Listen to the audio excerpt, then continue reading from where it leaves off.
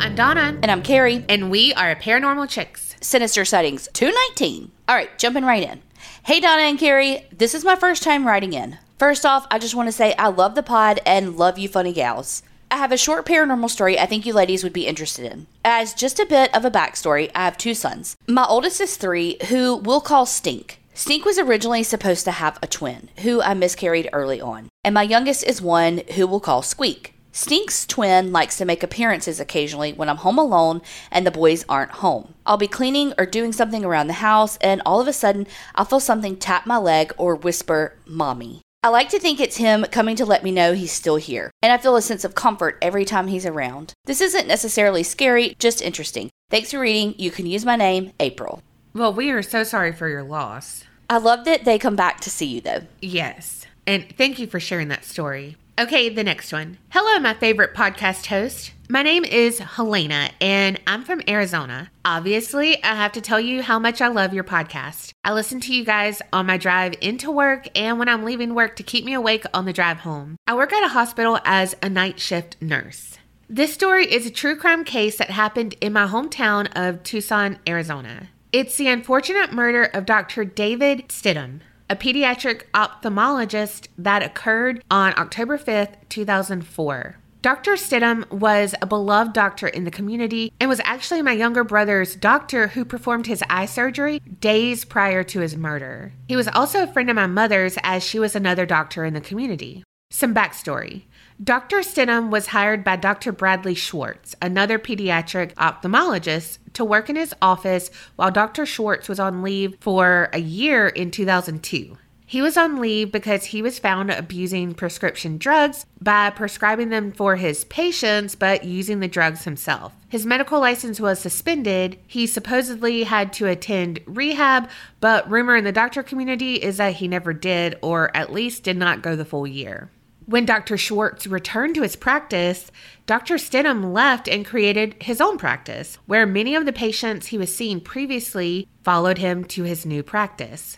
In Schwartz's eyes, Stidham had stolen the patients from him and decided to make the decision to hire a hitman to kill Dr. Stidham. When he was leaving his office on October 5th, 2004, he was stabbed 16 times and his skull was bashed in. His body was discovered by a cleaning crew the next morning. After the murder occurred, the hitman, Ronald Bruce Bigger, who goes by Bruce, joined Dr. Schwartz and his date, letting him know that the murder was done. Schwartz then paid for a hotel room for Bruce using his own credit card like a dummy. This obviously left the entire community distraught, including my parents and especially my mother. She was actually interviewed by one of the local news channels to talk about Dr. Stidham, and she said that she could barely get the words out. To this day, she has trouble talking about it, and it brings tears to her eyes thinking about it. I got a lot of this information from my dad, who is another doctor in the community, and looking through news articles.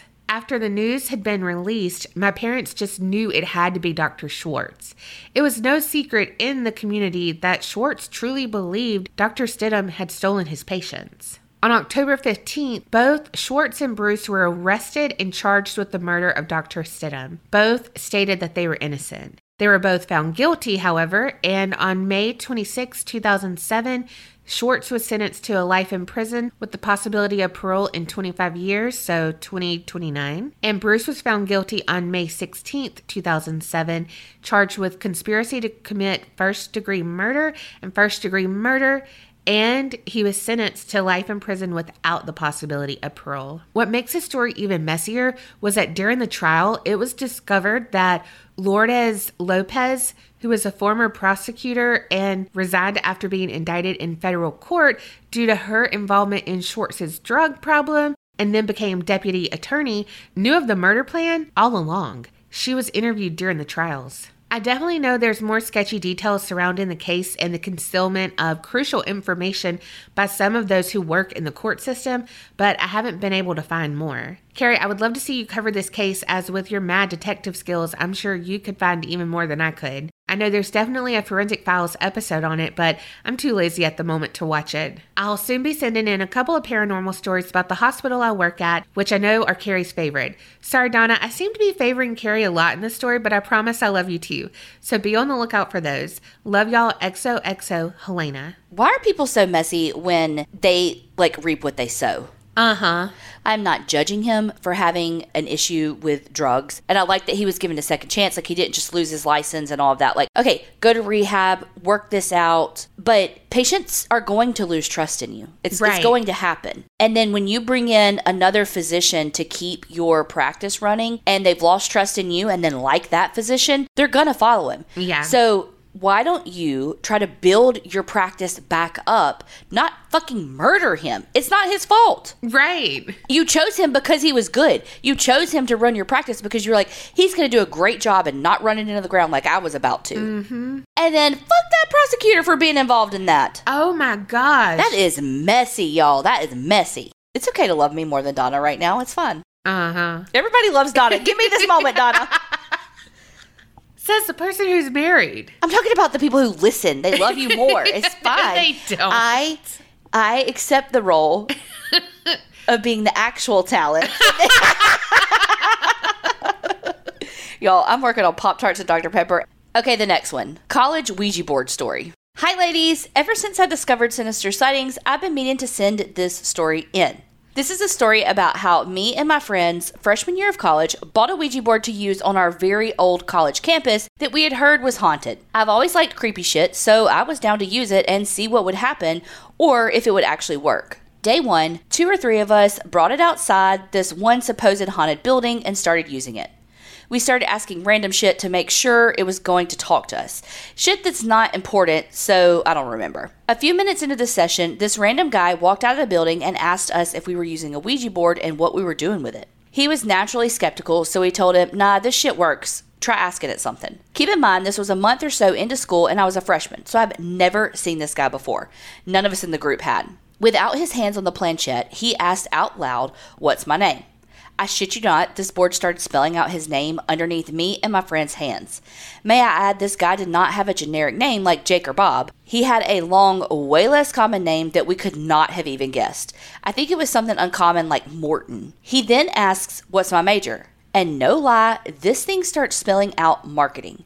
This random guy confirmed that it was right. Morton the marketer? Isn't that like a Adult Swim? Who? Oh. I was going to say, isn't that like an Adult Swim thing? But it's Rick what and you just Morty? said. Yeah, that's what I'm thinking of. God.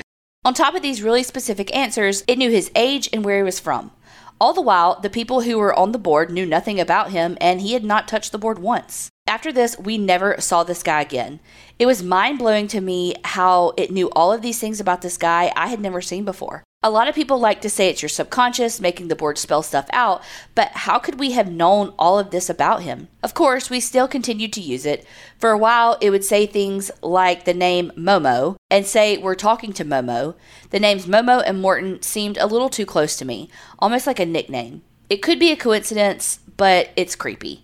Nothing bad ever came of using it. It was just creepy while we used it. I still have the board and refuse to use it, but I'm scared to throw it away. I hope this story was at least entertaining for y'all and shows some Ouija boards are definitely no joke. Thanks. So, isn't Momo that face thing? Yes. But that's like a... That's a fake thing. Yeah, but that's like Slender Man, Like Slender Man, yeah. But like a... What is that called? A tulpa. That. Thanks for words. Uh-huh, but Momo... Ooh. Momo is creepy. Yes. So do you think that the guy, Morton, here's a who, do you think that he was a ghost? That's what I was thinking. I don't fuck with a Ouija board. Y'all got to stop fucking with these Ouija boards. Stop fucking with the Ouija board and fuck with me. I have nothing to say to that. I need D in my life. Dick or a demon, I guess. Oh, don't you say that out loud. Oh my God, why would you put that into the universe? I'm just kidding. Demons out there don't want you, but Dick out there, yes, please. Okay, the next one. Another sighting, not all sinister. Hey y'all, I did pre-writing of this on notes on my phone, so I'd imagine this is going to be lengthy and all over the map. To start off, please just call me T. There's a little nugget at the end of this that I know my family would not be happy about me sharing, so instead of my normal fuck it attitude, I'm gonna try to honor it. Okay, so here we go. Quick backstory. Growing up, I had a less than idyllic childhood, but I had a grandmother that was my person. I didn't know my biological father until I was 17, but she always talked fondly of him. Recollection number 1. I was probably 8 or 9 at the time. We lived in an apartment in Maryland that was on the ground floor. It was me, my biological mother, and my 2 half-sisters. My stepfather was in prison for a DUI, so there was a lot of unrest in our lives. One night, I was looking out the window of my room. I was a weirdo and was listening to a Shirley Temple record. I believe Good Ship Lollipop as I played on the windowsill. Because I felt like something was watching me. I glared out into the space behind our apartment. It was wooded and spooky as fuck during the day. When all of a sudden, I saw 2 red dots. Me being curious, stared at them for who knows why. These dots stayed there and it felt like they were peering back at me for quite a while. Fast forward to being a teenager, I learned about the many legends of the woods and was told about a being that lived in the woods and had red eyes. Let's just say at night all my blinds are drawn and I don't go peeping out into the abyss for fun. Also, I recall exploring that area a couple of years later and came upon a structure that looked like it could have been a place for someone or something to use as its home. Recollection number 2. Aged 3 or 4, we were living in a house, I feel like with other family members. I would never go past the top of the stairs. Like legit, I would sleep curled up on the top landing of the house because the man in the bathroom is scary.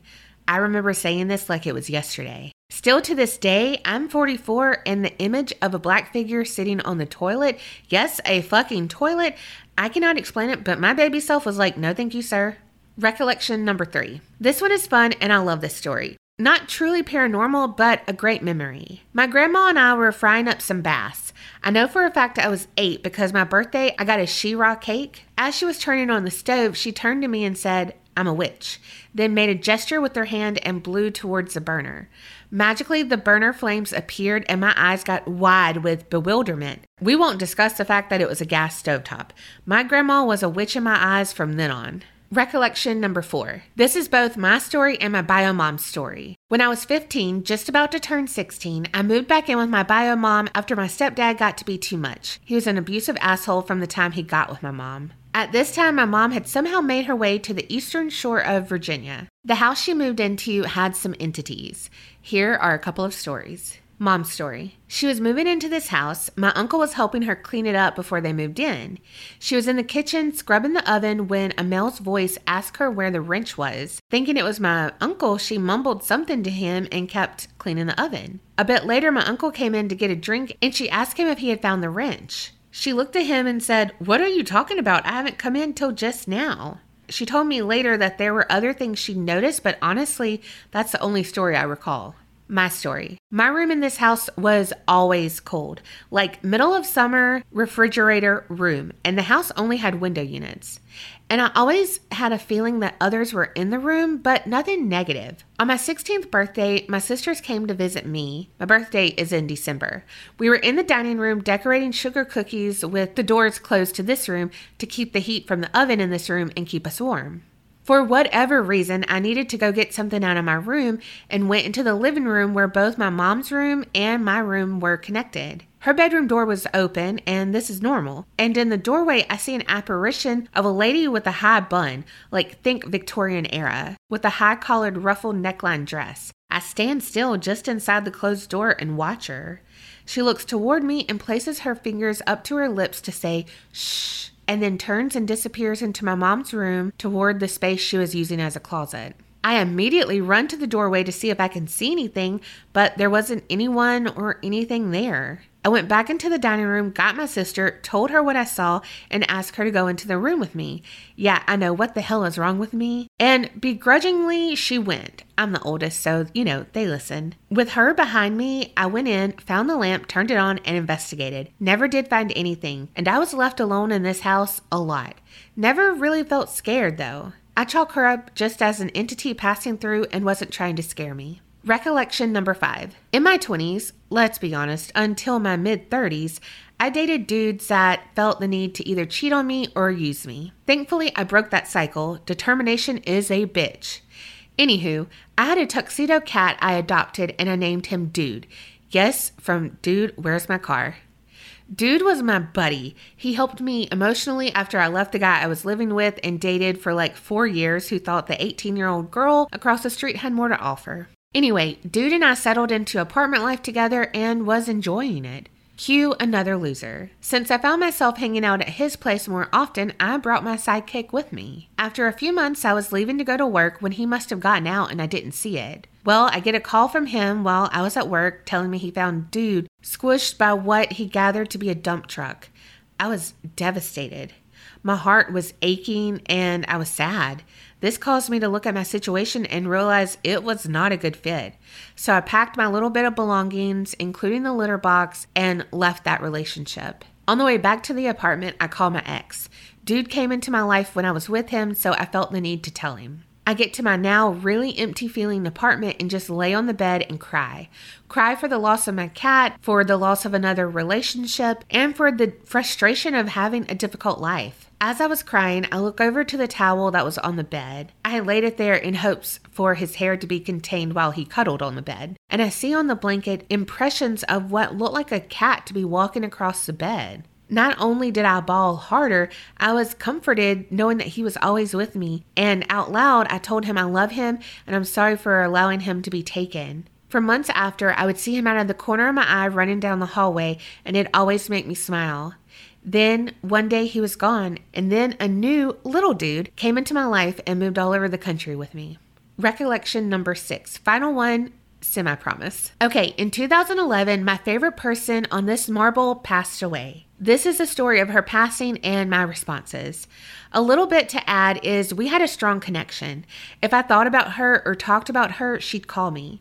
She was my heart, and I am blessed that she was my grandma. On August 1st, 2011, I woke up to a slurry of text messages and voicemails. My phone is on Do Not Disturb while I sleep, and I know y'all feel me on this. But all of them were from my mom. Because she and I aren't necessarily on speaking terms, I go to take a shower and get ready for work.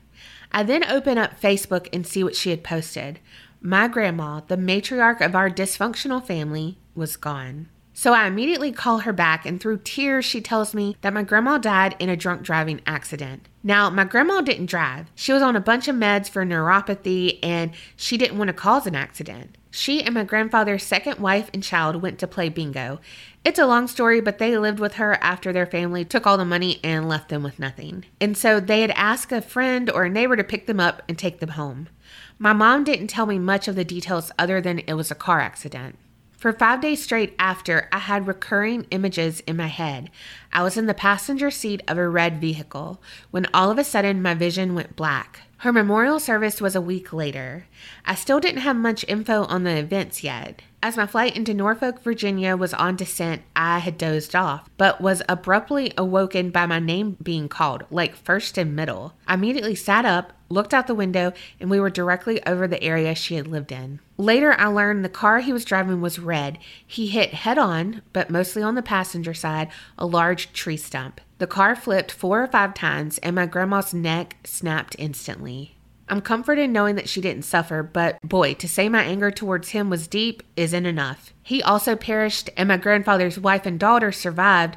They only suffered bumps and bruises.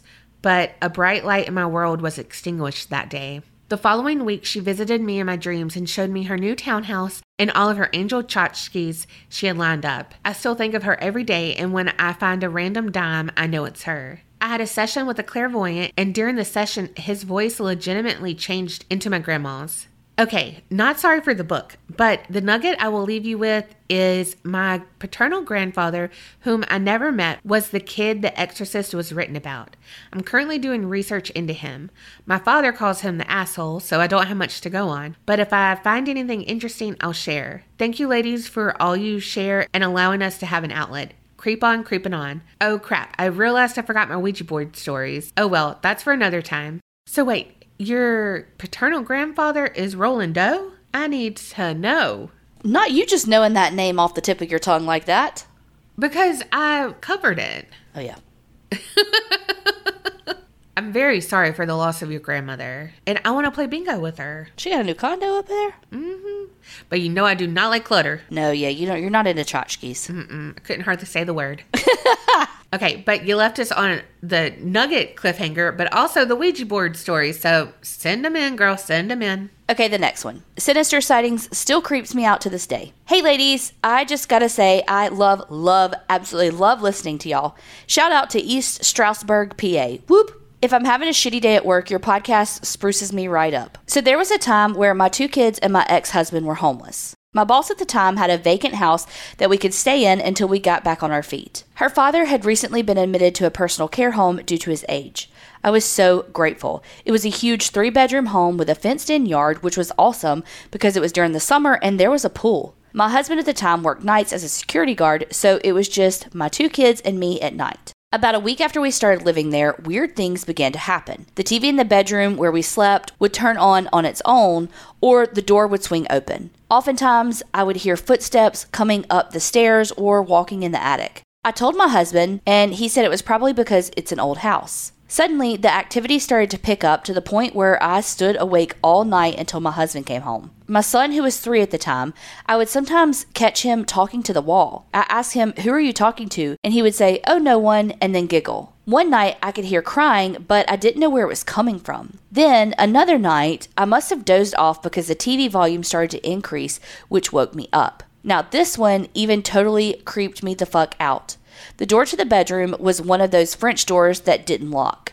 I tied a belt around the handles because the doors would randomly open. Well, that night, the door started to rattle and somehow the belt got unlooped and the door swung open. I could feel a gust full of air enter. Luckily, about 5 minutes after that, my husband arrived home and I told him what happened. We had a barbecue one day and our friends came over. My friend asked to use the bathroom and I told her it was up the stairs on the 2nd floor. She came back rather quickly and I was like, "Dang, that was fast." Then she says to me, "You didn't tell me someone was living with you." My face turned pale white. She continued to say that as she approached the steps, she saw a very old woman, about in her 80s, a white dress at the top of the stairs. She said she told the old lady, "Oh, I'm sorry," and went back outside. When I told her that no one else lived there, she said, "Well, that was a spirit then." My friend was sensitive or practiced Santeria and could see and feel things at times. She went back inside by herself, and there was this one room that my boss said to keep closed. Well, surely enough, my friend opened it because she felt energy coming from it. She comes back outside to tell us that there's an old woman in that room. She was on the bed crying because she didn't know where she was and where her son was. My friend told the spirit that it was okay, everything was going to be okay, and lit a white candle,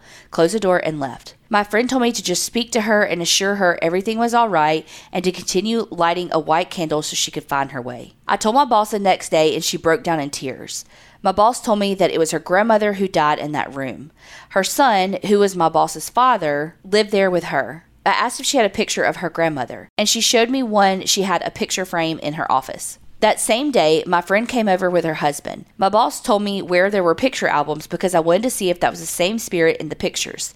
Sure enough, it was. As soon as we opened the picture album, my friend pointed and said, "Yes, that's her." Her husband, who also practiced Santeria, told me to go upstairs with him and his wife and say a prayer for the woman. Reluctantly, I did. He opened the door and told me that she was sitting on her bed, rocking back and forth, crying and praying, asking where her son was. He told her that her son was okay and that it was time for her to go. He lit a white candle and began to say a prayer in Spanish. My friend kept telling the old woman everything was fine, but the old woman kept crying. All of a sudden, I began crying. It was almost as if I could feel her grief. After the prayer ended, we closed the door. Now, I forgot to mention how thick the air was in that room compared to other rooms in the house because this was my first time being in there. Days passed and the activity continued. Lights turning on and off, the TV getting louder, hearing footsteps going up and down the stairs or approaching the room we slept in. The last day we were there, I was in the backyard gathering the last of my things, and I kid you not, I looked up at the bedroom window and there she was. The old lady staring back at me, waving goodbye, crying with tears rolling down her face. I literally just froze in shock. When I came to, I waved. The lady turned around and walked away from the window. To this day, there are times when I'm asleep and dreaming and she visits me in my dreams saying, "Thank you, how are you?" I'm getting goosebumps just writing this. That's sad that she was crying and asking where her son was. That's like freaking purgatory for her. Yeah. I mean, how do you get, like, trapped like that? I don't know. Do you think, like, telling her where her son was and being like, he's okay, he couldn't take care of himself, so he's somewhere where people can help, I wonder if that would have helped her. Yeah, I don't know. And y'all may have said all that. Okay, the next one. Hiya, ladies. A big hello from the northwest of England. I absolutely love the pod and you too. This is my first time ever writing into a podcast. In 2011, we were all gathered at my family home with my dad. Unfortunately, we weren't there for a normal family gathering. 7 months earlier, we had found out that Dad had cancer and should have only had 3 months with us, but he was determined to stay with us longer.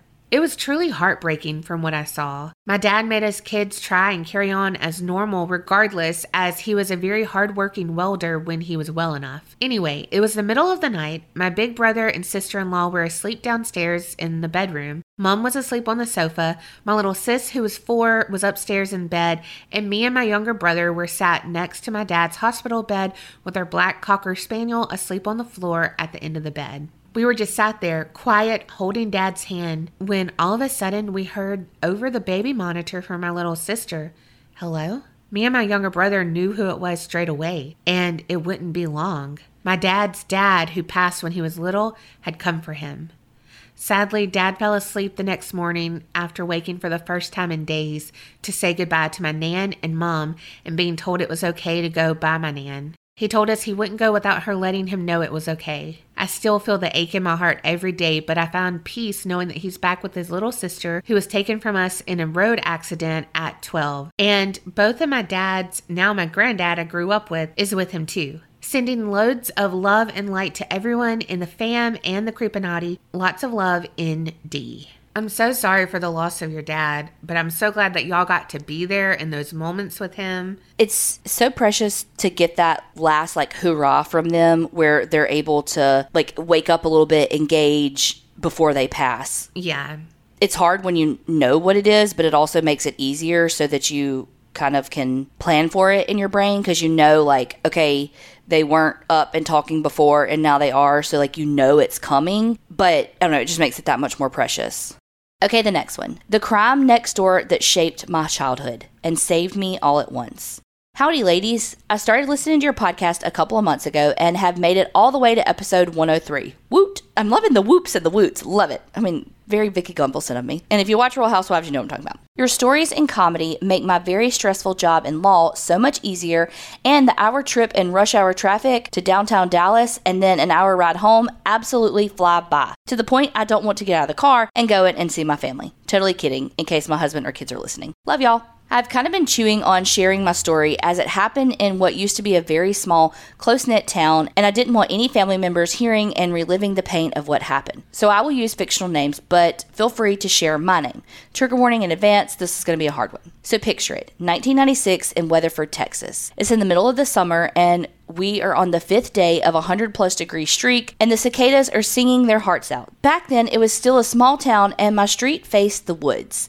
My friends and I would stay up late on a party line, telling each other scary stories about the woods and daring each other to go into them the next day. My same house is still there to this day, in all its Fox and Jacob hunter green with deep red trim glory, and my handprints in the concrete that hold the fence posts that are still there too. And so are my long gone pupper's little footprints. Side note, his name was Shadow after the dog in Homeward Bound, even though he was a mutt mix of Chow, Shar-Pei, and Rottweiler. Yeah, he was something all right. He lived a good 21 years of life and was blind, deaf, and even dumber in the end, but always a good puppers. But the woods are long gone and have been replaced with hoity-toity cookie-cutter houses. It was the day before my birthday, October 4th, 1996, and I made a discovery that forever changed me and somewhat skewed my view of the world and those closest to you, your own family. When we first moved to Weatherford in 1993, I was about 5, and my elderly neighbor, we'll call her Miss Ivy, and I became close friends fast. When I wasn't out riding around town on my bike, rollerblading at the local skate rink, checking out a million books from the library, or scaring myself trying to catch lightning bugs in the woods across from our house, I was next door at Miss Ivy's house. She introduced me to tea cakes, Salisbury steak, and tried her hardest to get me to enjoy tea, iced or hot. Yes, I know, born and raised and lived in Texas my entire life, and I hate tea of any kind, including sweet tea, which down here means you're a heathen, and fostered my love for all things horror and fantasy. She too was a huge Star Trek fan and loved Captain Jean-Luc Picard as much as I do. We spent many rainy days on her couch reading Mary Higgins Clark, Dean Koontz, Clive Cussler, and any series we could get our hands on. Miss Ivy was like the grandmother I had lost a year earlier that I so desperately missed and needed in my life. As my mother worked for GM and was in Detroit most of the year, and my dad, well, he was an unmedicated manic bipolar, and when we weren't taking 3 a.m. road trips to Marfa to see the alien lights or hiding in the tornado shelter because the planes were going to fall out of the sky when the Y2K bugs were sure to hit, let's just say I'm putting it nicely by saying he was not a fun person to be around. As the years went by, Miss Ivy, of course, aged, and it got harder and harder for her to take care of herself. I would insist on going over there 3 to 4 times a day to check on her, make her tea and meals, and make sure she was tucked in bed at night. Swans was still a big thing then, so all of her food was delivered and I could just heat it up for her and put it on one of my awesome metal meal trays. On the rare occasion my mother was home, she would cook enough for every meal each day, and I would take it over to Miss Ivy and sit with her for a while so she wouldn't be alone. I was about to turn 8 when it all happened. Like I said, it was the day before my birthday. I was eager to get the day going because no matter how much I had tried to convince my mother, I just wanted to rollerblade at the skating rink with my friends. She insisted on getting a clown, which, thanks to the poltergeist, I'm still terrified of to this day, and I wanted to see if Miss Ivy could talk her out of it. I wasn't close with my mother since she was gone so often, and maybe she would actually listen to another adult who wasn't on day 12 of a manic episode. I was an extra large pizza on stilts at 7, so it took me a little bit to get up and get dressed to go over and make Miss Ivy her breakfast and tea. It was Friday and I was out of school for fall break, and I just knew we would spend the day watching Star Trek together since she knew it was my favorite of all of our shows. I was humming the opening theme to Star Trek when I got over to her door and knocked out our secret knock as per usual, but there was no response. I tried again, just in case she was in the back of the house or in the bathroom. Nothing. I walked around to the side of the house and noticed none of her lights were on. For her, this was way weird. She was always awake at 6 a.m. and it was currently 7:15. So I ran to the back of the house because I knew she always left the sliding back door unlocked for me in case of emergency. It was locked too. I knew something was off. I flew home to wake up my parents, absolutely panicked and in tears. My mother told me I was being dramatic, that Miss Ivy was old and just wanted to be left alone, and my dad was babbling some nonsense about her finally wising up and hiding from the government. When I insisted and refused to let my mother go back to sleep, my mother said she'd go over and knock on the door as well. We tried and nothing. Miss Ivy didn't have a phone, and no matter how much I insisted, my mother would not let me call the police. I just knew something was wrong. She made me go home and do chores to keep me distracted and out of her hair with a promise of pizza from Pizza Hut. The stuffed crust kind had just come out the year before, OMG. Well, lunch came and went, then dinner, and then bedtime. Each time I tried to get her to answer the door or hope the back door was open, but no, nothing. I cried myself to sleep that night thinking maybe it was me and my mom was right, she was fed up with me and wanted to be left alone. I was so upset I only ate a small stuffed crust slice, and anyone that knows a 7-year-old extra large pizza on stilts knows that isn't normal. The next morning was my birthday. I bounced out of bed thinking surely, even if Miss Ivy needed the day to herself, she would answer the door today. Same thing, absolutely nothing, and the back was still locked up tight. I 100% knew something was wrong at this point because hello, it's my birthday. She always gave me a birthday cake celebration outside of the ones with my family and friends, since she never left the house and always made the fanciest tea cakes. That and today was Swan's delivery day. So I waited for the delivery time at 10 a.m. since my party wasn't until 1. As soon as I saw the pale yellow truck coming down my street, I bolted out the front door and over to her house. The driver, Scott, smiled and waved. I told him what happened the day before, and he found it odd. He went to her front door and tried knocking as loud as he could, and then we both noticed the smell. In case you forgot from the day before, it was day 5 of over 100-degree weather. The smell was indescribable, but once you have smelled it, you never forget, nor is there anything that ever compares to it. Death. The metallic, sickening undertone to boot. He didn't hesitate another second and ran to my house with me to call 911. We waited, him holding me while I was sobbing because my mother was all finishing up things for the party, and who the hell knows where my dad was. It only took the police about 3 minutes to get there, and after the backstory and the smell, the officer kicked in the front door. But the officer and Scott tried to shield my eyes, but it was too late. I saw it. This is where the trigger warning comes in. Miss Ivy was in the middle of her kitchen, and all I could see was what appeared to be her eye and something that looked like a big white rock. It was her exposed skull. The officer questioned all the neighbors, including us, and a neighbor 2 houses down remembered seeing a red Grand Prix sitting in front of her house in the wee hours of the 4th. That Friday, the neighbor was a psych triage nurse at the hospital in town when she was leaving for her shift. I told the officer I went over at about 7:15 and there wasn't a car there. The coroner determined she had been killed between midnight and 2 a.m. Friday. The killer had locked up all the doors and the windows, save for one, which he crawled his way out of and then closed it from the outside. When I saw that window later that day, I felt like such an idiot. There was still some blood smudged on it, and it had just completely flown by me in my panic. He had also turned the AC down to 50, but it was already an old unit, and it was hotter than Satan's nutsack, and the unit froze over and stopped working. It took about a month, but they found out who did it. Her youngest son. I never even knew she had children. They never even checked on her, and she never talked about them. That's when I found out about the real Miss Ivy. Miss Ivy was a retired ER pediatric nurse of 45 years and had 3 children, 2 boys and a girl in the middle. She used to be married to a police officer she met at the ER, but he was extremely abusive and actually went to prison for a time. Once he was out, he started looking for her again. In order to protect her children and herself, as her kids were now adults and living in different parts of the country, she moved from Virginia to Weatherford, Texas, and changed her name. She cut off all contact with her children and didn't even have a phone. She remained unlisted in all of the phone books, even with her new name. The night she was killed, and this is according to her youngest son's, we'll call him Teddy's, confession, he went to her house. He never did disclose how he found her, but he said after his father was released from prison, they had started talking.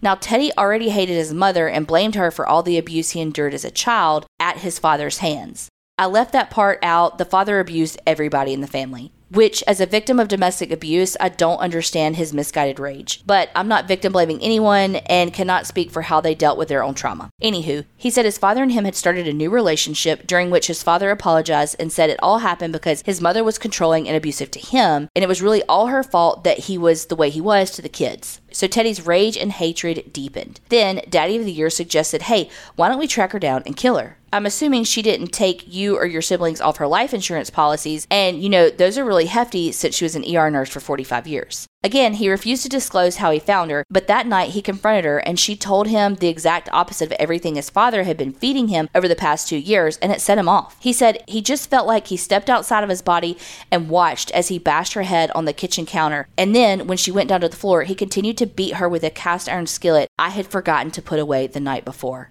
until he didn't recognize her face anymore. The worst part of it all, he would have only stood to inherit about $175,000, split 3 ways between the siblings, as Miss Ivy, the angel she has always been, donated half of her policy to the ER pediatric ward at the local hospital. So all over about $58,000. I know that was heavy, and it did change how I looked at the world for a long time. But as an adult, I see the silver lining in all of this. She succeeded in getting me out of an unwanted party, which was a terrifying clown, her best birthday present yet. I think of her every time I watch our favorite shows, especially the new Picard series or the newest one with Sir Patrick Stewart, or read a book by one of our 4 favorite authors, and have tried to pass on the love she showed me, a complete and total stranger, not to mention really weird kid, to not just my own children, but those around me. Sorry for such a long one and for the tangents. Tangent is my middle name. Creep it real and don't get scared. Love, Christy. That's amazing that you and Miss Ivy were friends, and that sounds like such a movie thing. Mm-hmm. I am not that person. I would have not befriended an old person. I will say I loved putting puzzles together with my nanny, who was my grandmother, and she always had like sweet tea or Cokes. So I like that. Like, I don't know. It just tasted different in her glassware. Yes, it did. And my grandma always had caffeine-free Coke. Why? It was, it was like a golden label. Yeah. I don't even think they make that anymore. I don't think so either. I'm so sorry that you had to deal with that on your birthday, because I'm sure you think about it every single year. Oh my gosh. I'm so sorry you had to see that. Mm-hmm. Okay, last one. Sleep paralysis or nah? Good morning, ladies. Long-time listener, first-time writer.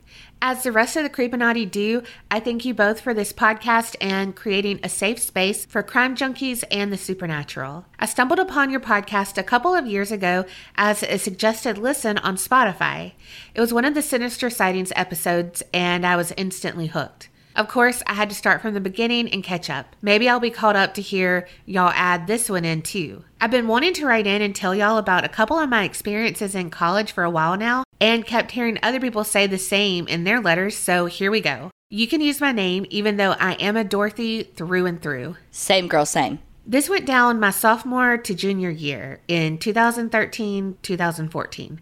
I'm old now, 30 what? My sister, we shall call her Jay, is living in Tennessee at the time. On my days off from classes, I would travel to see her. My sister lived in an apartment in downtown Johnson City, Tennessee. I was in school in our hometown that was about 2 hours away, so it made the trips easy when I wanted to go visit her since we had always been super close. As the evening came to an end, I helped my mom get some quilts on the couch, and I got my blow-up mattress made as we take over the living room to go to sleep. I need to do a side note here and kind of give a layout and the idea of the apartment. My sister's apartment was a small split level with, as soon as you open the door, the staircase that would take you upstairs. To the right, you had a kitchen with a small closet pantry that made a full circle with a small dining living room area, coming around with a hallway and another hallway that met in the back of the front door. Imagine from the kitchen living room, small closets in the hallway, all being one big circle. I had my blow-up mattress made to where I would be able to see down the back hallway to the front door. Upstairs had a small linen closet, then off from there on the left, the master bedroom, and to the right of that, a bathroom, and down the hallway was another small room. The first part is going to be more about my mom because I'm asleep at this part. My mom said that everyone's asleep and she hears someone moving around upstairs, and as she wakes up, she notices that the back hall light is on. My mom gets up to turn the light off and goes back to sleep on the couch. A couple of minutes go by and she said something wakes her up again. As her eyes adjust, she sees that the same back hallway light is back on. At this point, she calls out for my sister because she's thinking that she had come downstairs for something to drink and forgot to turn the light off. My mom gets up, turns the light off, and lays back down on the couch. My mom said as she laid down, she could hear footsteps going from my sister's room down towards the back room upstairs. Again, she thought nothing of it and tried to go back to sleep. A few more minutes goes by and the light comes on for the third time.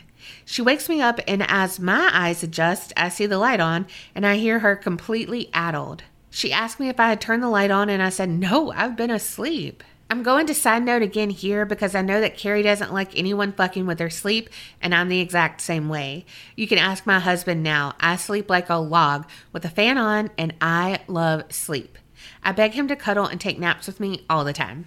Okay, my mom had woken me up just enough for me to realize that the light was on, and she had asked me if I had turned it on, and then she told me that something kept waking her up. This is where my part of the story begins. From getting readjusted and to what I thought was back to sleep until daylight, something was in that apartment. When I rolled back over and put the cover over my shoulders, I felt an instant dread. I could feel that something else was in the living room behind me. I could feel something begin to make my back feel heavy. When I rolled over and I looked towards the dining part of the room, I could make out a dark shadow hovering a rounded shape standing in one of their dining room chairs. I then laid on my back, crossed my hands under my blanket, and began to pray. I prayed to all the gods to protect me and to keep my family and I safe from this dark presence. I repeated that same prayer over and over. And as I continued to pray, this thing began to mock my prayer in the most demonic voice you can imagine. I continued to pray. I felt a weight begin to squeeze my hands and I was paralyzed. With every effort I had, I could not move a muscle against this force. The pressure began to crawl up my chest as if something was laying on top of me, not wanting me to pray to gods for protection and safety from evil. As the night went on into early morning, the dark pressure was crawling up my face and covered my mouth and nose. I still prayed as I couldn't breathe, as this evil still mocked my prayer. As pressure built up in my throat, my hands and my body still being crushed under the dark presence, daylight broke into the room, and within the same second, the darkness vanished. The pressure was lifted, and my body was no longer paralyzed. I woke my mom up and asked her if she was okay, and she said she couldn't sleep. She said the last time she laid down, she couldn't see anything, but she felt uneasiness and darkness, but prayed and left it to God to protect our family. I instantly messaged the chaplain of the university I was attending to let him know of the events of that night, telling him I was worried something was trying to harm my family. He messaged me back, quickly letting me know something may not be happy with my mom and I bringing happiness and love into the home. He said nothing could attach to us, but more so aggravate us for bringing good into the home. My mom and I went upstairs to let my sister know what happened the night before. My sister was concerned and knew I was terrified. She told my mom and I that the back hall light doesn't work. In disbelief, I had her come downstairs and turn the light on. When she flipped the light switch, the light flickered but did not turn on. Needless to say, I did not sleep another night at this apartment, but would still visit during the day. A couple of weeks later, my sister came home from work and was cooking some ground beef for Hamburger Helper. My sister sat down on the couch and started catching up on her phone. The next thing she remembers is her dog pulling on her shirt and pawing at her to wake up to the apartment filled with smoke. She went to the kitchen to find the burner turned to high and all the ground beef burned. My sister moved out of that apartment not long after that, but her and I are left with the forever memory of that darkness. I hope the story makes sense and may be relatable for someone else with a similar experience. I have had other experiences before and after this one, and I'll write in to share more. Thank you so much for reading, and thank you for being so real with your listeners. I feel like I'm hanging out with y'all every time I listen. Keep on creeping on. Much love and good energies, Allison J. from Kentucky. That doesn't sound like a house I'd be visiting ever again. No. And then for the light to not even work, Right. Now that's just like, everything could be like, oh, okay. But then, yeah, the light didn't work and you and your mom both saw it on. Yeah, that's a no for me. What is it that Randy used to say on American Idol? It's a no for me, dog. Yeah. Y'all got some damn stories, but y'all keep them coming. Yes. Send them in to us at aparanormalchicks@gmail.com. And remember, creep it real and don't get scared.